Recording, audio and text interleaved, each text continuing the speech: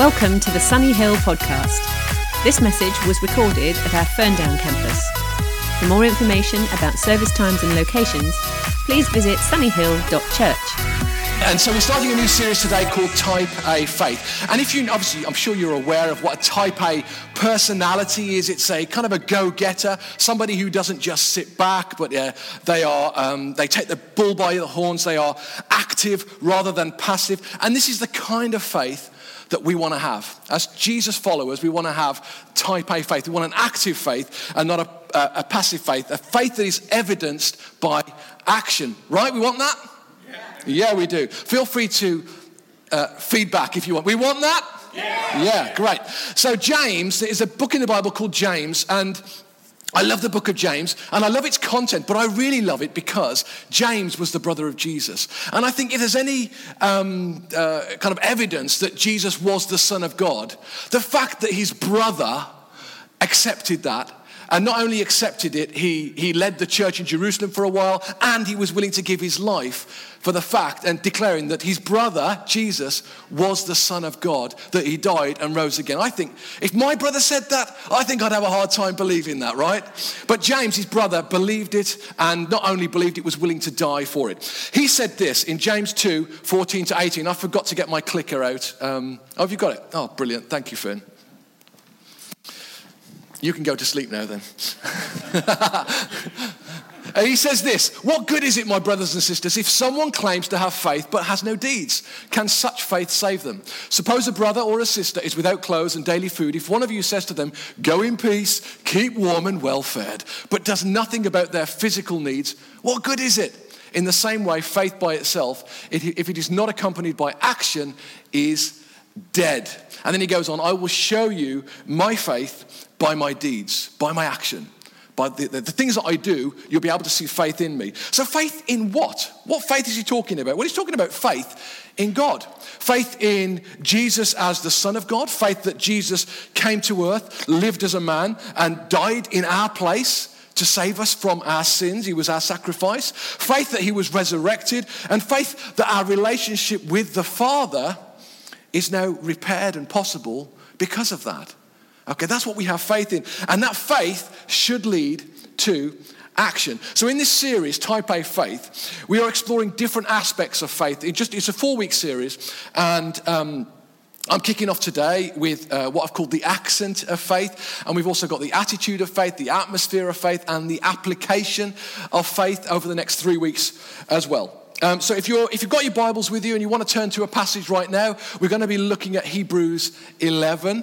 So you feel free to turn to that, and we're going to get to that a little bit later. I was reading a study this week about the effect of accents, the way you talk, on your job prospects. And 8 out of 10 employers admitted that they discriminate against certain accents. And again, there was another study, there was in a similar article, that took 3 different UK accents or regional accents and paired them with different faces, and then got thousands of people to look at these faces whilst listening to these 3 different accents to decide which was the most intelligent. Okay, so they had received pronunciation, a kind of Queen's English, the accent that we hear on the BBC News, that RP. There was the Yorkshire accent, and then there was the Brummie accent, okay? And then they also did some faces that were silent, so no accent at all. And they had to rank them in order of intelligence. And not surprisingly, RP, received pronunciation, the Queen's English came top of, that the person's obviously very intelligent. The next one down was Yorkshire accent. The next one down was silence. And then Brummie came at the bottom. So these people decided, I'm laughing because this is the accent I grew up with. These people decided, they were saying the same words, they were saying the exact same thing, but the people who were taking part in the test thought that the people who didn't say anything sounded more intelligent than people with a Brummie accent. Okay, now this is the accent that I had right up until I was kind of left home and got rid of it quickly.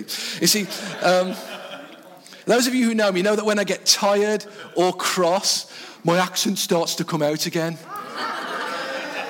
Do y'all think I sound thick?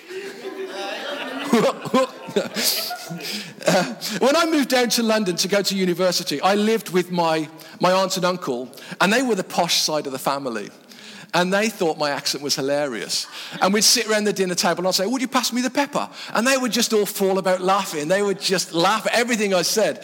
And so I tried my best quite quickly to lose my accent. But then when I went back home to the Midlands for holidays, they would all go, oh, Arca Joe? Arca Tim? You think you're better than us now, do you?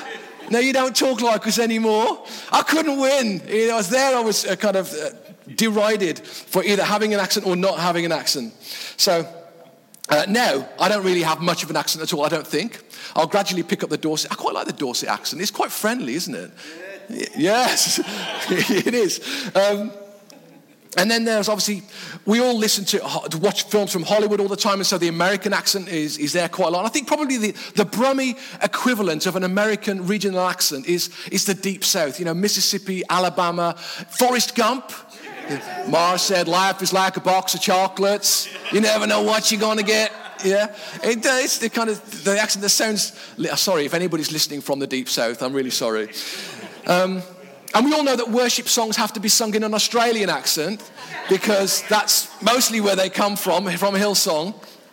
And then there's the Scottish accent. So sorry, Dave. I know you don't have a Scottish accent, but which I don't mind admitting, it intimidates me a little bit.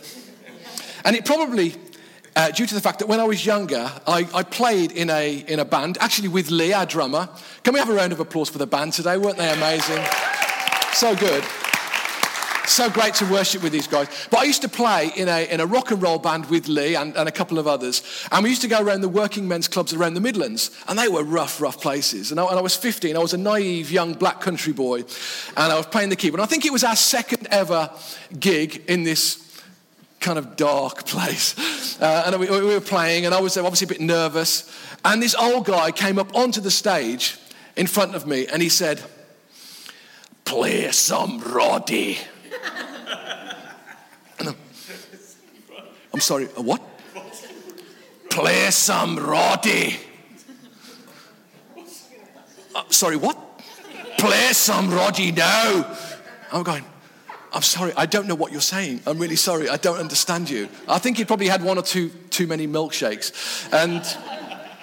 And then he said, "Play some Rod Stewart." Oh, I go, "Oh, actually we don't do any Rod Stewart. We're kind of more Beatles, Elvis, Buddy Holly, that kind of." "Play some Roddy." Okay, now the only Rod Stewart song I knew was "We Are Sailing." So I'm like, "Guys, can we play We Are Sailing in F?" And I didn't even know that song really. So it's singing, I think the lead singer, his name was Terry, he just made up words. "We are sailing, we are sailing, we are dancing, we are falling, we are falling." And he just went on. And the guy was just, he was lost in a world of bliss. I think I made a friend for life that day. But, you know, it's intimidating. And we know that accents, to a degree, they define us a little bit. And the way we talk has a bit of an impact on our lives. And let me explain what I mean. I was thinking about this word accent, and actually what it means is just emphasis. So in music, there is a symbol that's like a greater than symbol that we call an accent. And it just means you play that with a little bit more emphasis. You emphasize that note. And in accents, in dialects, in languages, certain words, or the beginning of the word or the end of the word has a certain emphasis, or the middle of the word or certain letters. And that's why we get different accents. That's why they're called accents, because of where the emphasis falls in different place. And today I want to focus on the accent of faith. Talking with an accent of faith rather than an accent of fear. If we are people of faith, then the way we talk, the emphasis of our words should be filled with faith.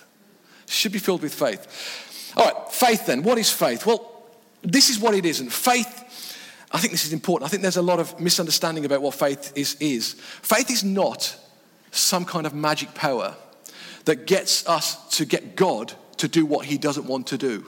He's not in heaven going, "Oh, bother. I wasn't going to give Joe the lottery numbers, but now he's gone and got himself more faith. I'm going to have to do it." Okay? That's not how faith operates. It's not a magic formula. It's not some secret recipe that means we will never face trouble, all right? I've got so much faith that I'm never going to face any problems in this life because I've got faith, okay? That's not how it works. It's not even determination. It's not if I try really, really, really, really hard, then that's my faith getting more and more. That's not what faith is. Now, the writer of Hebrews, at the beginning of chapter 11, says this: faith is confidence in what we hope for and assurance about what we do not see. And in another translation, it says, faith is the substance of things hoped for and the evidence of things not seen. So faith is not just hoping. It's not even just really, really hoping. It's beyond that. It's substance. It's confidence. It's based on actual, factual evidence. The word faith in Greek is this word pistis. I have to be very careful how I say that. But it actually just means persuaded, to be persuaded. Okay, or persuasion, to be persuaded about something. And when we're talking about faith, there's evidence that persuades us that what we believe is right, or what we believe is going to happen, because there's evidence. So where does this persuasion or this confidence come from? What is this evidence that this writer is talking about? Evidence of things not seen. Where did Jesus get his faith? I think it only really comes from developing our relationship with the Father. And the more we develop our relationship with God, the more we put our time into that, then the greater our faith will be. We know Jesus took himself off alone to spend time with the Father all night, and before he went and did ministry, before he had to use that faith, he had to build it in time with God. Faith comes by hearing, and hearing by the word of God. That word is rhema word. It's a word for now. It's a word that speaks into my situation and changes me in that moment that I believe it. Faith comes by hearing. So at its essence, faith grows. As our faith grows, our confidence grows. And I think there are three things that are important for us to do in order for our faith to grow. And this is it. We need to grow in our understanding of who God is. So we develop a relationship with God and we get a better understanding of who he is. He's in control, okay? We also need to get a better, or grow in our understanding of who we are in relation to who he is. Okay, who does God see when he looks at us? Not who does your mate see or who does your parents see. Who does God see when he looks at us? What has he given us? What's our identity in him? And the third thing is we need to grow in our understanding of his purposes for us. When we understand that he has got a purpose for us, that he's got a plan laid out for our lives, and it's a good plan, then our faith grows. When we grasp these three things, it changes us. When we start to fully grasp who he is, who we are, and who he is calling and equipping us to be, it changes us. Our faith grows in us. And trust me, God does want us to grasp these things. We're told that without faith, it is impossible to please God. So as our faith grows, we can know that actually God's getting more and more pleased with us, because without it, he's not pleased. Having an accent of faith changes us and changes our circumstances. If you think about the two thieves on the cross, the one on one side made this statement. He said, "Aren't you the Messiah? Then save yourself and save us." An accent of scorn, of unbelief, of hopelessness. And then the second thief on the other side says, "Jesus, remember me when you come into your kingdom." An accent of faith. And Jesus says, "Truly I tell you, today you will be with me in paradise." In that single moment, he didn't have long left in this world, but his destiny was changed in that one moment because of his accent of faith that led to his declaration. Accent of faith. The 12 spies who were sent into the promised land, we know that they came back describing all the horror, the difficulties, all the barriers for them to enter the land. There were giants there. They were like giants. We were like ants to them. We were so small. And 10 of them said, "We can't do it." An accent of unbelief, of hopelessness, of despair. 2 of them, Joshua and Caleb, said, yeah, that's all true. They were giants. But with God, we can surely take this land. They have an accent of faith. Now, who was right? They were all right. All of them were right. 10 of them didn't enter the land. And 2 of them did enter the land. We need an accent of faith. I'm so blessed to have grown up in a home that was filled with the accent of faith. And I honor my mom and dad for that. They lived their life totally by faith, with an accent of faith. There was, we had lots of people living with us at any given time, 12, 13, 14 people living and sleeping at our home. And I don't remember many meals going by without mom praying over it that it would stretch to feed us. We weren't that well off, that the meal would stretch. You did, didn't you? Most days it was, and so we grew up in this environment where actually faith was just a natural part of living, believing that God had this and trusting God to provide what we needed. And I love how the writer of Hebrews writes about faith. I'm sure you will know this, but Hebrews is a book in the New Testament.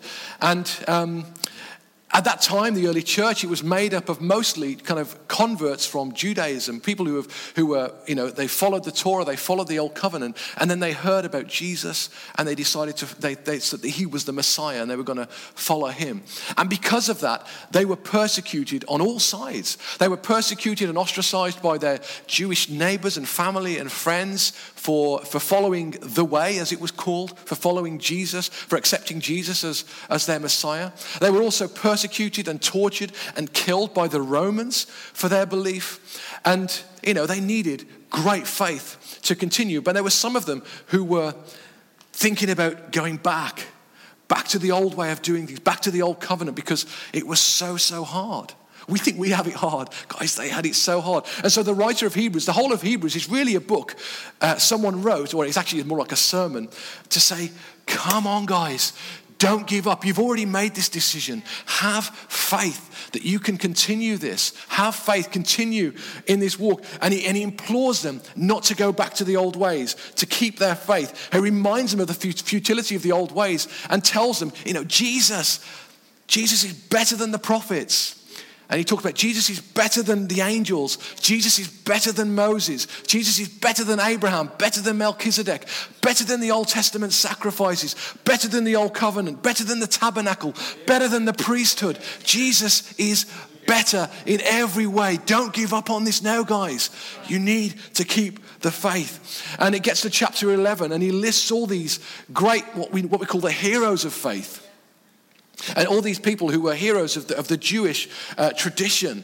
And he reminds them about these amazing people from Jewish history who were literally heroes of faith. And he describes each of these people, preceding each description with the words, by faith. So he says, by faith, Abraham, by faith Abel, by faith Enoch, by faith Noah, by faith Moses, by faith Gideon, Samson and Rahab. And he lists all these amazing people saying by faith they made their decisions and lived their life by faith.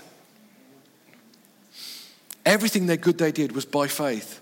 And they lived their life with an accent of faith, making all their choices with an emphasis on their trust in God. So what does having an accent of faith look like for us now in this day and age?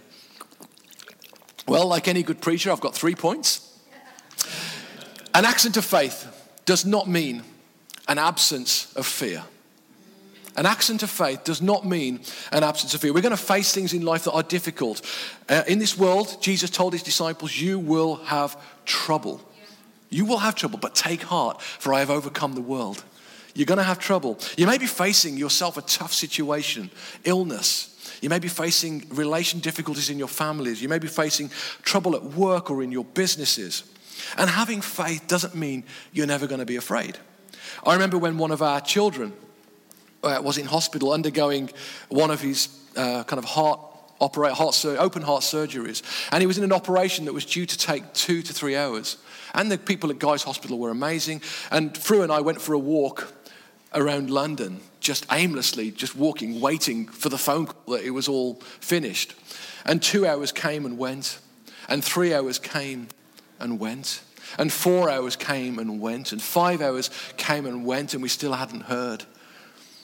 Did I have faith? I did. We can tell you all about that period in our life. It means so much to us because it showed us that our faith was real. But was I afraid for my boy? My 18-month-old boy in hospital, of course I was. Having faith doesn't mean you don't have fear.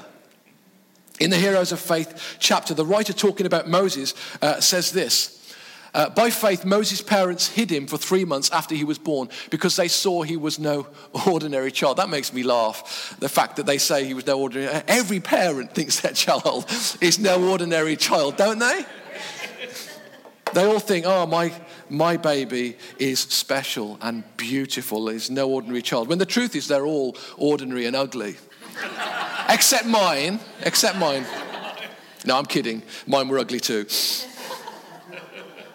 Can you imagine thinking that your newborn baby was ordinary? So welcome back to work. How did it all go? You've now had your baby.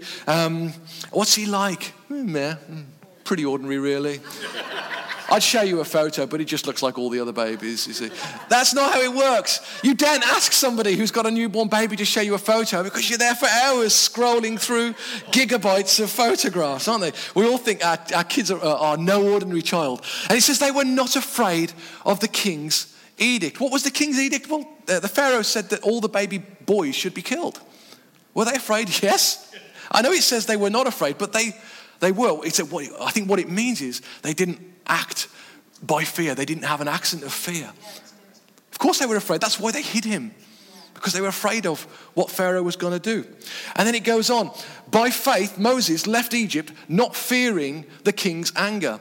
He persevered because he saw him who is invisible. Now that's interesting that he wasn't fearing the king's anger, because in Exodus, the actual story itself says, we know that Moses had seen an Egyptian beating on a slave, on a Hebrew slave, one of his own people. And so he kills the Egyptian and buries him in the sand. And then the next day he sees two Jewish guys fighting, and he says, stop, why are you fighting each other? And they say this, who made you ruler and judge over us? Are you thinking of killing me as you killed the Egyptian?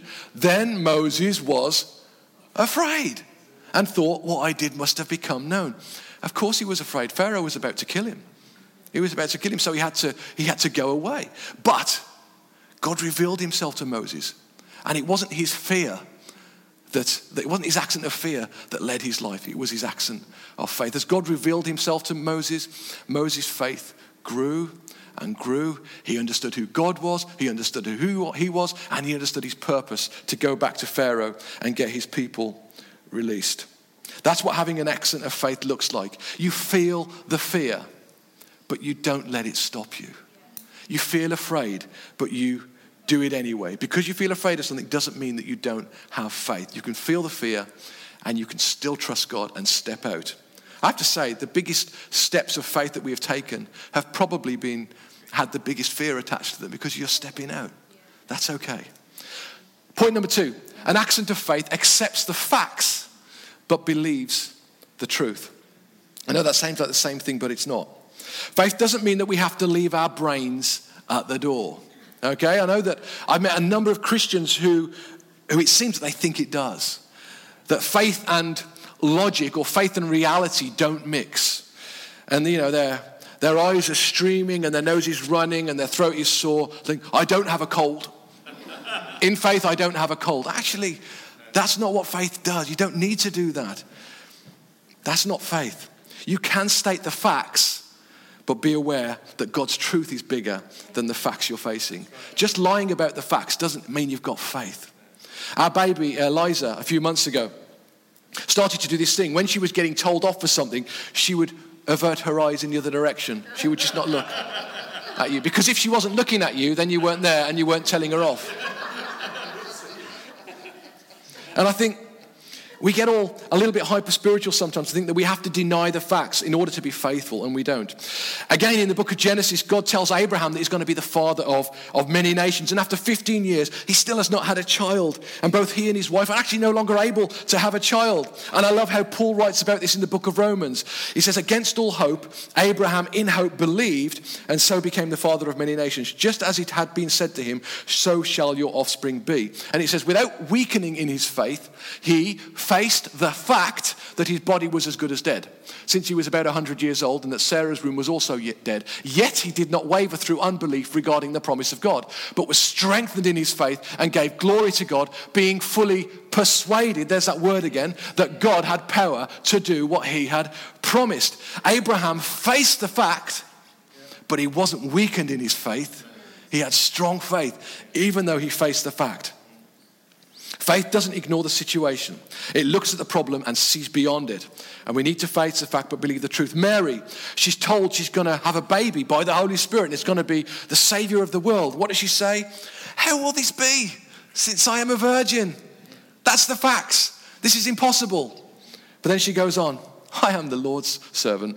May it be to me as you have said. I face the fact but believe the truth. Most of you know that I am deaf. I don't hear that well. And when he was younger, my son JJ went through a period of praying for my hearing. It felt like every day. He would pray for me all the time to get healed. And he would come up to me and say, Dad, can I pray for you again? And I go, yeah, pray for me again. And I remember someone, it was an adult, I think probably back in our previous church, came up to him and said that the reason I wasn't getting healed was because he didn't have enough faith. How stupid is that? How stupid is that? Do you know how much faith you need to keep praying for something when all the facts tell you something different? You need mighty faith to do that. And you've just got to read through these heroes of faith to know that it was hardly ever about a single moment where God did something miraculous. You know, they wanted something, God did it in a moment. It was huge and it was big and it was instant. It was always about obedience to God over time. Not seeing instant results, but carrying on anyway. You might have looked at Abraham and Sarah and thought, oh, he doesn't have enough faith. That's why he's been waiting. God told him 10 years ago that he was going to have a baby, but he still doesn't have one. It's 10 years have passed now. He obviously doesn't have enough faith. Moses, he doesn't have enough faith because Pharaoh hasn't let his people go yet. He needs to get more faith. Noah, have you heard about Noah? He's been building this flipping boat now for 100 years. 100 years he's been building this boat, telling us it's going to rain. He doesn't have enough faith. He needs to have more faith for rain, that Noah. 100 years. We've marched around Jericho 3 times now, 4 times, 5 times, 6 times. And not one brick, not 1 inch of cement has fallen from that wall. We need faith. Let's do it again. Let's do it again in faith. Let's keep going. Joshua obviously didn't have enough faith. That's not how faith works. Sometimes, yes, it's great. We do see instant results. We have a God who can do that. But often our faith is built in those times where we pray and we keep praying and we push in and we push and we keep going and we persevere because we are persuaded about who God is, who he's made us, and the plans he's got for us. Number 3, an accent of faith acknowledges the present but sees the future. Tells us, again in Hebrews, for Abraham was looking forward to the city with foundations, whose architect and builder is God. And he also says, all these people were still living by faith when they died. They did not receive the things promised. They only saw them and welcomed them from a distance, admitting that they were foreigners and strangers on earth. They were longing for a better country, a heavenly one. Therefore, God is not ashamed to be called their God, for he has prepared a city for them. So an accent of faith, it looks to the future. Okay, we live in the present, we accept the facts of the present reality, but we look to the future. We also remember the past. That builds our faith. We remember what he's done because that inspires us. We see what God did before and it reminds us of what he's going to do again in the future. So we look to the past to inspire us. We live in the present and we accept the facts, but our eyes are firmly fixed on the future, on what we believe he's going to do. I love that song. Walking around these walls. I thought by now they'd fall, but you have never failed me yet. Waiting for change to come, knowing the battle's won, but you have never failed me yet. Your promise still stands. Great is your faithfulness. I've seen you move the mountains. And I believe I'll see you do it again. We've seen him do it before. And we believe he'll do it again. At our staff meeting this week, Richard the operations pastor of Sunny Hill, reminded me of that clip in Forrest Gump.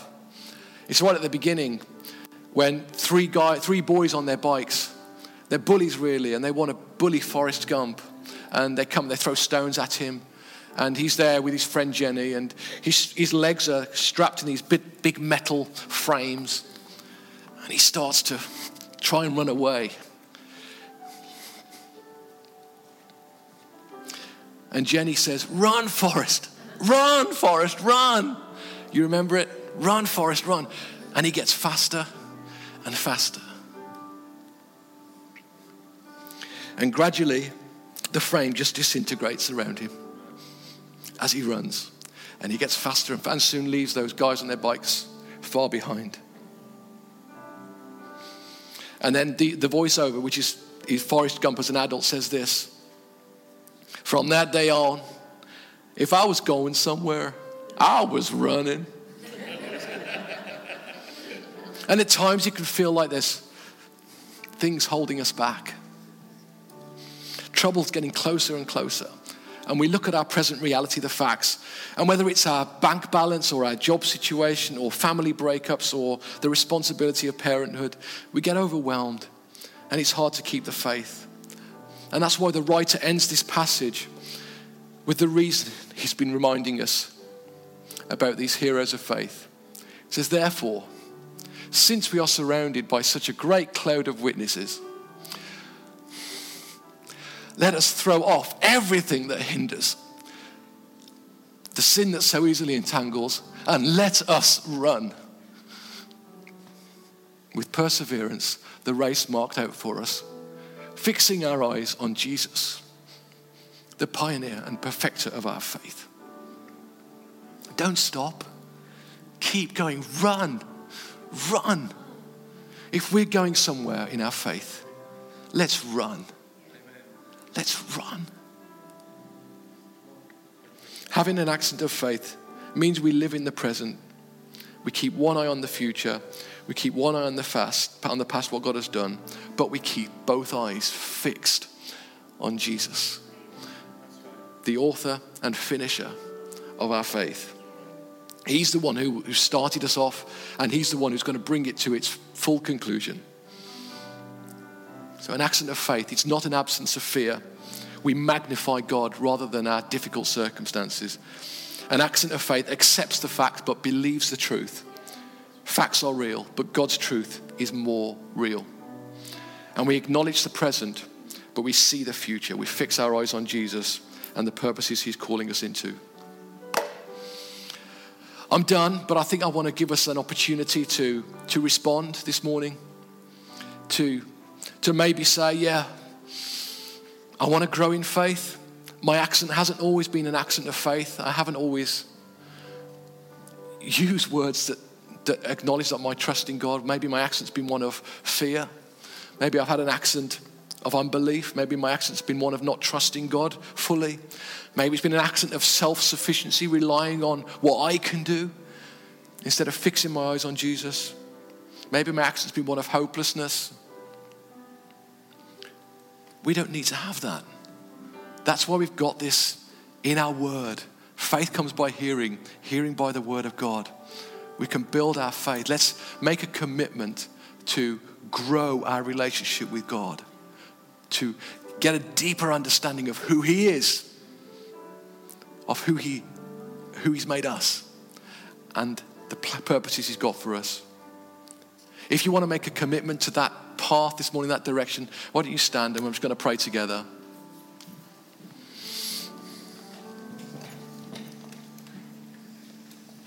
Father God, we know that faith is actually a gift from you. And this morning, we're standing here with arms open, ready to receive that gift, ready to take what you've got for us. We want to get somewhere. We want to be moving in the right direction. And we want to run. We want to run with endurance. Lord, we do face difficult times sometimes and difficult circumstances. And I'm sorry for the time that I haven't lived my life trusting in you. I haven't lived my life with the accent of faith. But today I commit to be on this path, and to not just be on this path, God, but to run towards you, to run towards your plan for me, to run towards your purposes for me. In your name we pray. Amen.